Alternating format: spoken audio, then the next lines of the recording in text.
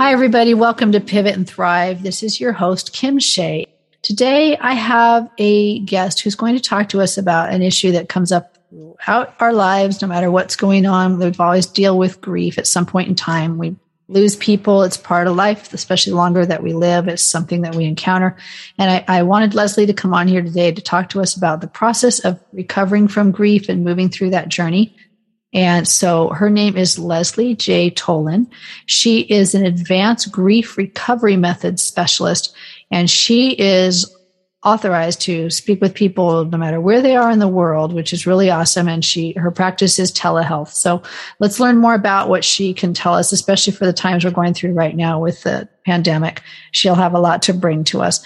Welcome, Leslie, to the podcast. Thank you so much, Kim. It's really an honor to be with you. And I am so happy that I found you because the retirement coaching that you do is invaluable for we seniors everywhere. Oh, thank you. Thank you very much. And you have so much to offer today. So please tell me about your background. How did you find your way into this specialty? Sure. Thanks for asking. I am a youthful senior who has had an inordinate amount of personal losses in my own life and of my late parents, of all of the aunts, uncles on either side of my family, and some just very sad circumstances through my lifetime of losing a friend in an auto accident, another in a plane crash, and dealing with this kind of loss was something that was not taught to me ever. In my family, we did not speak about loss. And I believe that what's true about perhaps many of your listeners is I found in my work as a specialist in these last 5 years that really what's true in our Western culture is we as Americans do not deal in a healthy way with grief. We sweep it under the carpet. And in our culture, Kim, we sell Happy Meals from McDonald's, and we don't know truly how to sensitively talk about grief and loss. So when I'm in a place where I lecture other therapists or other mental health practitioners, and I ask, what do you think in Western culture is the single most off-limits topic of conversation? It's so interesting to hear people who are even on the front line of dealing with loss say, I think it's death. Oh no, I think it's divorce. Oh no, I think it's emotions. No, it's grief. We don't know how to deal with loss. And so the definitions, I think, might be really important to share with your listeners about the work that John James, our founder of the grief recovery method from 43 years ago, defined as grief. And he taught us, we specialists, when I say us, across the nation and across the globe, that grief is a normal and natural reaction to loss. And yet what we do in our culture is oftentimes not normal, not natural, and very unhealthy. Or grief is the conflicting mass of emotions that we feel when anything familiar changes. And when I share this with my clients, their aha about it is really interesting because even when we have something that's happy in our life that happens, we have conflicting feelings about it. For instance, I'm a senior woman who's married the second time later in life, 13 years back, and I'm now 75. So even though I love my husband, there are moments when I miss that tiny little condo that was my own. I miss being on my own, the feisty, independent lady whom I was, and yes, still am. And I'm living happily, mostly with my husband, whom I love. And so I think in our culture, we don't often think about the mixed emotions we have about any familiar pattern of behavior when it changes. And yet when it does change, we experience grief. We just don't talk about it. Yeah, that's interesting that you talk about grief. Some people just think it's just death, but there's grief for all kinds of things, right? Yes, there are about 40 different types of grieving experiences that we can have in our lifetime. When we have our family move from Los Angeles to New York because Dad has the opening of another position. And the kids are 6 and 10, and they're leaving their friends. Oh my goodness, this is a tragedy for them. Mm-hmm. And sometimes what I've heard from clients is they'll say, well, we're going to come back and visit the kids' friends. Does it happen? Rarely. Really, yeah. So that's a grieving issue. How do we handle this? It can be a very great upset for children when they're asked to move across the nation. We can have intangible losses. What we've walked through collectively in the last year and a half, we've had loss of trust, loss of safety, loss of friendships. Parents are isolated, being not only a parent during the COVID moment, but needing to teach their children and become a teacher overnight. It's been a really tough time for all of us. And we experience grief in some way. Yeah, a lot of kids, I imagine, I never thought of it as grief, but what they've gone through with being cut off from their friends and their social life and their schools for the last 18 months too, it came across as anger and depression, but I guess there's some grieving going on there. Yes, thank you for saying that, Kim. What I have found in my work is that every time I am dealing with anger from any client, is that anger is really grief turned inside out. Wow. And there's the upset in the moment and the angry outburst. And beneath that anger is sadness and grief and loss of some kind. And today in my work, in my private practice, I've opted to take a day every week and work at a detox center and work with clients who are detoxing from their addiction of choice. Every single time I'm in conversation with them as a group or one-on-one, I find that the use of drug or alcohol or meth or cocaine or weed, whatever that was or is, beneath that was loss. And that's why they reached out for something that would numb the pain. Yeah. It's really interesting to look at that in that way. That is interesting. That's an interesting way to understand more about other people, and also maybe to reserve judgment on what we're seeing as behavioral issues, that maybe there's some grief underlying what's going on there. Yes, absolutely. And I grew up in a home that was an alcoholic home. So in that pain of my late father's early years, he became a miracle later in life and became sober at age 77. So I say to any of your listeners who are hearing us that never dismiss the miracle that can happen for anyone's recovery. It can happen later in life. And when Papa died at 91, he was in fact 14 years sober, which was just miraculous. However, in those early years, I grew up with the never knowingness of the anxiety of what was that alcoholic behavior going to affect my older brothers and me. And it was traumatic. However, the trauma happens in any family, trauma is the event, and then there's grief following the trauma. And if we don't handle that grief in a very healthy way with support from someone, either a specialist like me or a counselor of some sorts, then we're going to behave in a similar way when something upsetting happens again and again.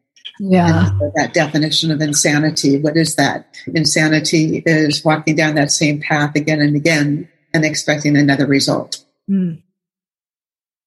I think it might be really helpful to talk about, just briefly, Kim, some of the myths that we have in our culture about how we handle loss, because I feel that many of your listeners can identify with some of how perhaps they grew up in their own families. And some of the myths, the 6 myths that we teach in the grief recovery method, which, by the way, is short-term, 8 weeks, a evidence-based and action-based method that's based on a book called The Grief Recovery Method. And I use that in my educational teaching with each of my clients. So one of the first myths is we'll have a loss and someone might say to us, "Oh, Leslie, I'm sorry that your aunt died, but you know what? She's in a better place." What? Yes, intellectually, this person who just passed whom I'm mourning and my heart's broken, or a friend who died, might be in a better place, yes, and out of pain. But the emotion I have is just heartbreak in the moment. People don't know what to say. We're not trained in how to responsibly deal with loss. So people will say, don't feel bad. She's in a better place. Or that you, Kim, broke up with a boyfriend when you were 16 and someone said to you, Kim, honey, dry your tears. There are so many fish in the sea. What? Your heart's broken and someone's telling you, look for the next person. But in our culture, that's what we do. And many times we look for the next person to fill our broken heart before we grieve the one that we just lost, either through a breakup or a friendship being estranged, or an aunt or uncle or parent or son or daughter who's died. And we're in heartbreak and we need to deal with that loss. Yeah. And others don't know what to say. And sometimes they'll say, replace the loss. Oh, your dog died. Let's get you a new dog. What? When you've had this dog for 10 years, a new dog is not going to help you with that loss. You need to grieve the one who just passed. A third myth is sometimes when we lose someone or something, people might say to us, stop your tears. Maybe a militaristic father might say to his son, stop those tears, or I'm going to give you something to cry about. Go to your room and grieve alone. What? Be strong for your little sister. She's crying too. These are myths in our culture that are painful suggestions because they're intellectual ideas for a broken heart. And grievers, when we have a broken heart, we're not broken. We're just in the moment for that event, brokenhearted, and we need emotional support. The last two are keep busy. Sometimes we'll have someone say to us when we've had a loss, you know what, Kim, just get another job. I know you're working 9 to 5, but don't think about that loss. Don't think about that breakup. Just get a second job or a third job. And so many of my clients have done that without any success because we need to have some way to nurture our heart and walk through an action program that teaches us how to process pain. Mm-hmm. And the last one is just give it time. I like to leave this last because it's so poignant. And when I'm lecturing, many times I'll say, how many in the audience have a searing pain when you think of someone who died 5 years ago? Hold up your hand.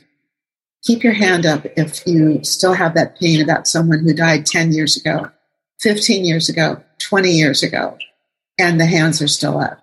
And then I will just simply say, if it were time that would heal our wounded heart, then why is it 20 years later and that pain still exists? Good point. It's not pain. It's not time, rather. It's the action we take within time that heals our heart. Yeah. So I think it's poignant to just mention those myths because they apply so often to what others say to us when we have a loss. Yeah. People don't know what to say, and their parents didn't train them in what to say. Mm-hmm. When I was 18, today I feel any grace I have as a woman I owe to my dance teacher who was 4 feet 11 and had the spirit of a 6 foot tall woman athlete. She was so beautiful. Her name was Fania. From the time I was 8 till I was 15, I studied with her every week. When I'm off at college, Mama, my teacher died when I was 18. Mama didn't tell me till I was 20. Oh. I was furious. What? She died 2 years ago? Why didn't you tell me? I didn't want to upset you. Did she mean to hurt me? Of course not. She didn't know, one, what to say, and she didn't want me to suffer. But I suffered at the time that I found out even more because I didn't find out at the time. When I could have gone to her husband, who was also a friend, and said, Max, I'm so sorry for your loss. Is there anything I can do? And this is true about American culture. We don't, in a healthy way, openly talk about loss. Are there, you talk about American cultures. I think it's our desire to fix everything. We just want to fix everything and fix everybody and let's put an end to this. But are there other cultures where you feel like there's just, it's generally known that people handle things in a more healthy way? When I was in my hospice years that I mentioned to you before we went on air, in the 12 years that I worked with hospice, it was really, and I happen to be a Jewish woman. I'm not a religious woman. I'm spiritual. But it's so sweet in our way of saying goodbye to someone that we, what's called as sit shiva in some families, that there's 6 days following a loss where the loved ones gather together and just sit in memory and in honor of someone who's passed to support one another. And having that kind of a tribute is so touching. And in many faiths, just having the beauty of whatever kind of tribute where people collectively grieve together can be so, so wonderful and so uplifting. Because as grievers, we often isolate and grieve alone. And the antidote every time, Kim, to grieving is participation. Whether it's one-on-one with a specialist like me who serves as an emotional Sherpa, or it's in a group setting with others where people are walking through a grief process together. But that support from others is so crucial to healing.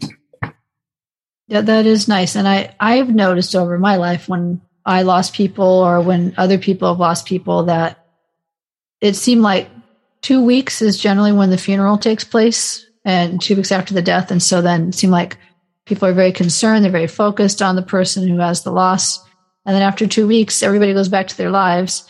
But the person who has the deep loss, that person carries on basically by themselves. And they're expected to pick up and go back to work and go back to doing whatever they were supposed to do. But they are pretty much on their own at that point. Other people don't think about it if it's not their deep personal loss. So I can see where maybe being part of a group or seeing somebody like you that they're working with would be helpful because that person is ready to handle what you want to talk about. Yes, what you shared is exactly true of so many incidents that I have heard where there's that support right after a death. And then, yes, people are going to go back to their lives. And what is so important is to have arms around us when we're grieving and a way to take action about that loss. So this is an educational program.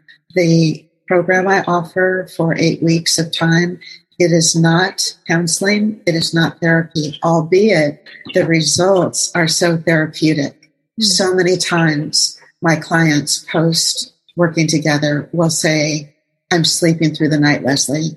I don't have that searing pain in my heart right now. I feel as though an emotional baby elephant of 200 pounds is lifted from my chest. It's so heartwarming to hear that. In fact, one story that I think would be really telling is so beautiful. The circumstances, of course, not, but the results, yes. And that is a lovely woman came to me about a year and a half ago from the east part of the country. She was a psychotherapist and she had to give up her private practice because she could no longer hold space for her own clientele because her heart was so broken about losing her son from 4 years before. And she, after 8 weeks of time into about our 6th session together, she said, when I opened the Zoom meeting, she said, I have a message for you from my husband. I said, really? What's that? He said, tell that lady, thank you. I have my wife back because I've seen her smile for the first time in 4 years. Wow. And it was so heart-touching. And many times what is so about grief is cumulative and it's cumulatively negative. Many times we'll have a loss from 20 years back that we have never properly grieved, and it's in our heart. And then we'll have another loss, and that stays in our heart. And then currently we have one more that just breaks us. And when we walk to a specialist like Leslie and start talking about those losses, those other losses present themselves too. So sometimes I will work with a client for 8 weeks, and then he or she will say, I really want to stay and work on this loss of whatever happened 15 years back. And it's so heart-touching because when they leave, if it's 8 weeks or 12 weeks or 16 weeks later, the result is so much life that's been given back to their everyday. And my personal purpose is that I share, inspire, and witness personal transformation. And that's what I'm doing here. So this work is really the ideal place for me to be. It sounds like it. It sounds like you found something very fulfilling for yourself, which is fantastic. How does this, so if this isn't therapy, how does this work? Are you teaching people? Is it a workshop? What is going on here that has so much effect on people? Thank you for that question. The book that we use is called The Grief Recovery Method. I know your clients can't, your listeners, can't see it, but this is the book. It's available on Amazon. If anybody wanted to read it, handbook, The Grief Recovery Handbook by John James. And what we do in those 8 weeks is when I have a new client, I'll send them a hardbound copy of this book, and I'll send them the auxiliary articles written by some of our senior staff. And we'll begin to work on homework assignments that I will give them each week. So each week that we meet, they'll have several chapters of the book to read. It's easy reading. And they'll have some homework that we'll discuss, and we'll have heart-to-heart discussion. The beauty of this, when you say, how does this work? It's educational, is that in the last 5 years, Ken, there have been studies done at the College of Public Health at Kent State University by 2 researchers. And what Drs. Hallam and Nellam found is that 8 weeks later, with adults who walked through this program and completed all the work, is it always easy? No, it brings up loss. But with my support or another specialist support, when that person has walked through all those weeks of reading and homework, they have had significant changes in their knowledge of, their attitudes about, their beliefs, and ultimately their behaviors about grief. As you and I both know that it's our mindset, it's our belief system that governs our behavior. And when we can change our beliefs, we can alter our behaviors. So someone will become interested in this work, and they'll have a consultation with me, during which time I tell them what's possible and talk with them about the payment options, which I discuss individually always. And then I will send them the book, and they'll begin with the homework, and we'll walk through the proven program with heart-to-heart compassionate discussion each week. And they'll continue after those 8 sessions if they choose to, or not. And usually some of the transformation that they want to have, they already have had within 8 weeks. That's amazing. That's really reassuring. What was really reassuring was that one client whose story I just told you, the psychotherapist, what she said to me is that she had been in therapy with a few people and nothing worked for her. This was the first thing she found that really altered her well-being. And that really touched me. So many times I will work with a therapist who's seeing a client, and the therapist might not have a special niche like I do with grief and loss. And he or she will say, Leslie, will you work with my client about this issue? And then I return them to their therapist to work on the issues they were working on before, which is really a wonderful way for colleagues to work together. Well, it makes sense, because if you say we have a culture of not being able to deal with grief very well, then it shouldn't be an assumption that just because somebody is a therapist, this is something that they would know how to deal with. Exactly. Either. So that's great. Okay. That's really nice.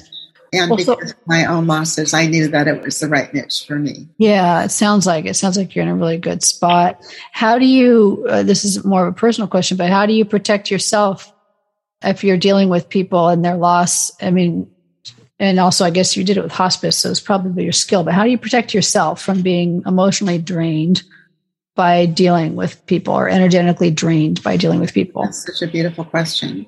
So I mentioned early on in our conversation that I am a youthful senior, and I have chosen to have this be a part-time practice. And I am very aware that self-care, as any kind of clinician or practitioner or coach or specialist, is the heartbeat of doing good work. So I have several things that I do on core practices to take care of Leslie. One of which is I am a devotee now for the last 4 years to transcendental meditation.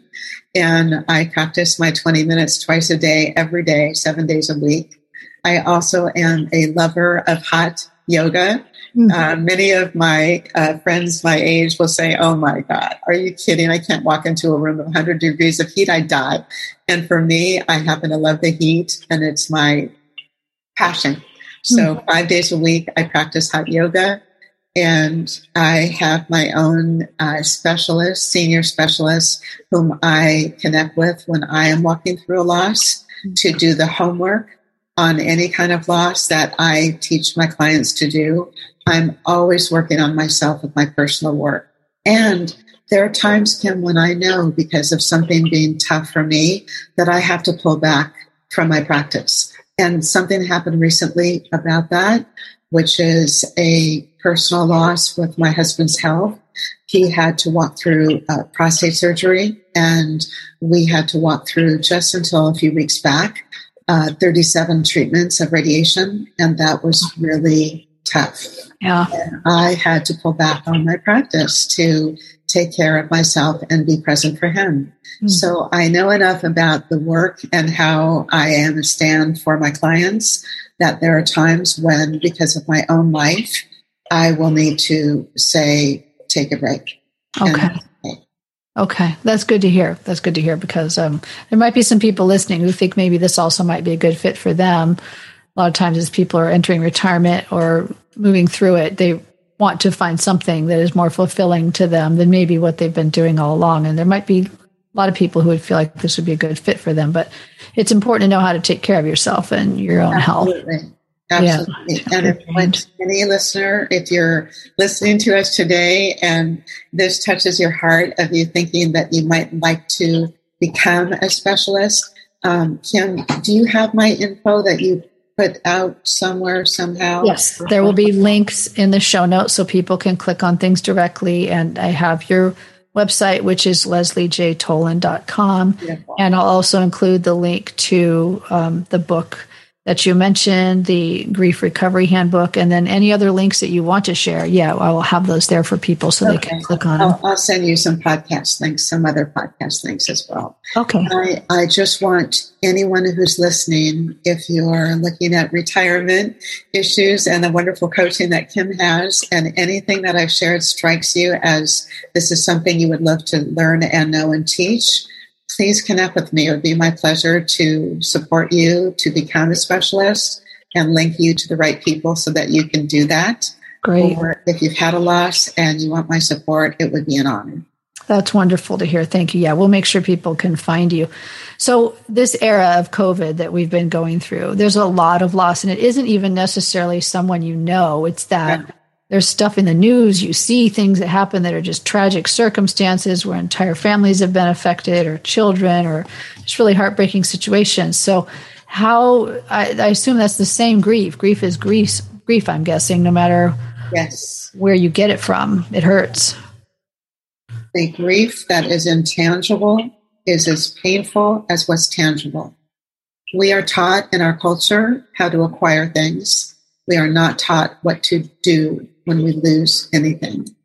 We are falsely assuming that loss has to do with death or divorce, and don't think about the other surrounding features of loss that are so many. Oh my gosh, for the women who are listening to us, if anyone has walked through fertility issues or past miscarriages or had to have an abortion early in life or any of the sexual identity issues, these are intangible issues. They are all losses. Mm-hmm. And for them to be treated with respect and kindness and generosity of spirit with this program is something that is a part of the program as well. So what we've walked through as a nation and collectively across the globe with COVID circumstances is so horrific. for all of us, and not even to have lost a personal person to it, but just to be in the climate where we are exposed to the news every day. It's like secondary trauma every day to hear last year how many more thousands of people have died in our country or around the globe. It's horrific. To process that and have a loving, compassionate, action-based program to teach us how to process pain is a gift. My only regret, Kim, in this knowledge that I have today of the last 5 years is that someone didn't introduce me to this method 30 years ago, because the grief recovery method has been around for 43 years. And I wish that I knew it much earlier in life. But because I like to live on the side of gratitude, I'm so happy that I found it when I did. Yeah, that's a good way to go about it too. And I would hope that my listeners would feel the same way. If this is something that's inspiring you now, it's okay that you didn't know about it before, but now you do. Yes, so exactly. That's good. And I really like that you offer this grief walk, as you call it, or the recovery, is that it doesn't just involve death. Because I did have a client who had tremendous number of personal losses over a 12-year span in her family. And she knew that even though it had been 12 years, she really needed to get some help. And she wanted specifically to be in a support group in person. For her, virtual was just not an option. She didn't want that. And so trying to help her find a place where she could go was not easy, because a lot of the times, like a hospice organization, they had very strict rules about who could come into their grief recovery groups. And it had to be a loss that happened within 18 months. And it had definitely be the loss of a person's life. It was very specific. It could not involve divorce or anything like that. So there's just a lot of people who are carrying around these losses. And I like that you are acknowledging that there are all kinds of losses and that you can make space for that for people. Oh my goodness, so many kinds of losses. When I mentioned to you that I work at the detox center once per week, I will ask in my first meeting with whomever is in front of me, here's a list of losses that I want you to count on your fingers to see how many of these have you had in your lifetime.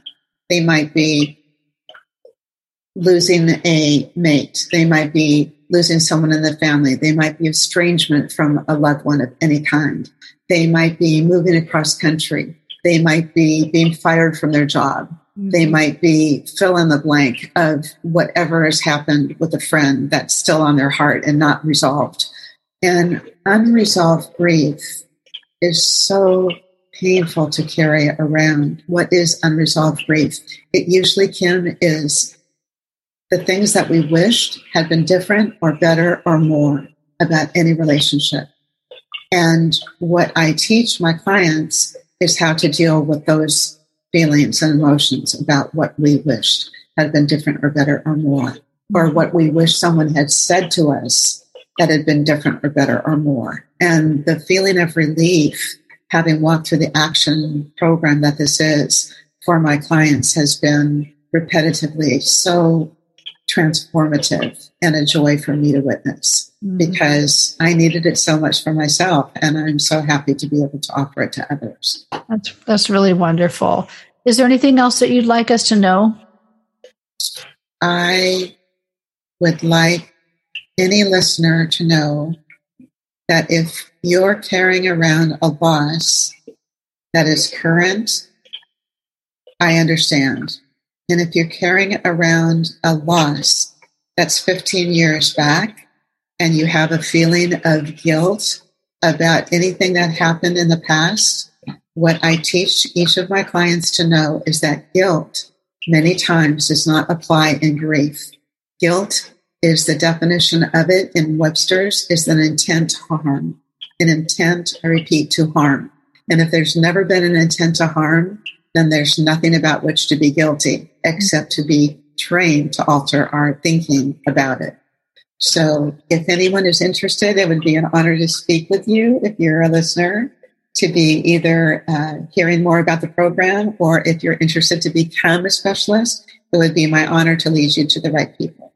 And thank you, Kim. It's such a joy to talk with you. I am really happy that we found each other. Me too. Thank you. I've enjoyed having you on. I've learned a lot from you, and I really appreciate what you're doing. And you're just like an angel trying to bring a lot of peace and healing to people. And that's just really a special gift that you have. So thank you for coming on and telling us about it. And I will have all your information in the show notes. People can find you and reach out to you. Good. Wonderful. Thank you very much. Bye. Bye-bye. Thank you so much for listening to this episode of Pivot and Thrive. I hope you enjoyed it as much as I did.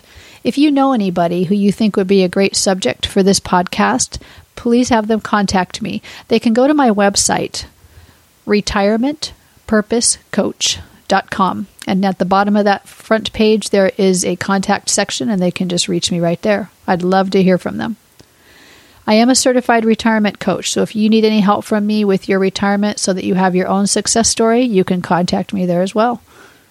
I'd like to thank Bokua and Wizzy2K for the use of their song, Will You Stay With Me? I have the link to that song in the show notes. Have an excellent rest of your day, whatever it is that you're doing. I hope it's purposeful. You'll enjoy your life so much better if that's your focus. Bye for now.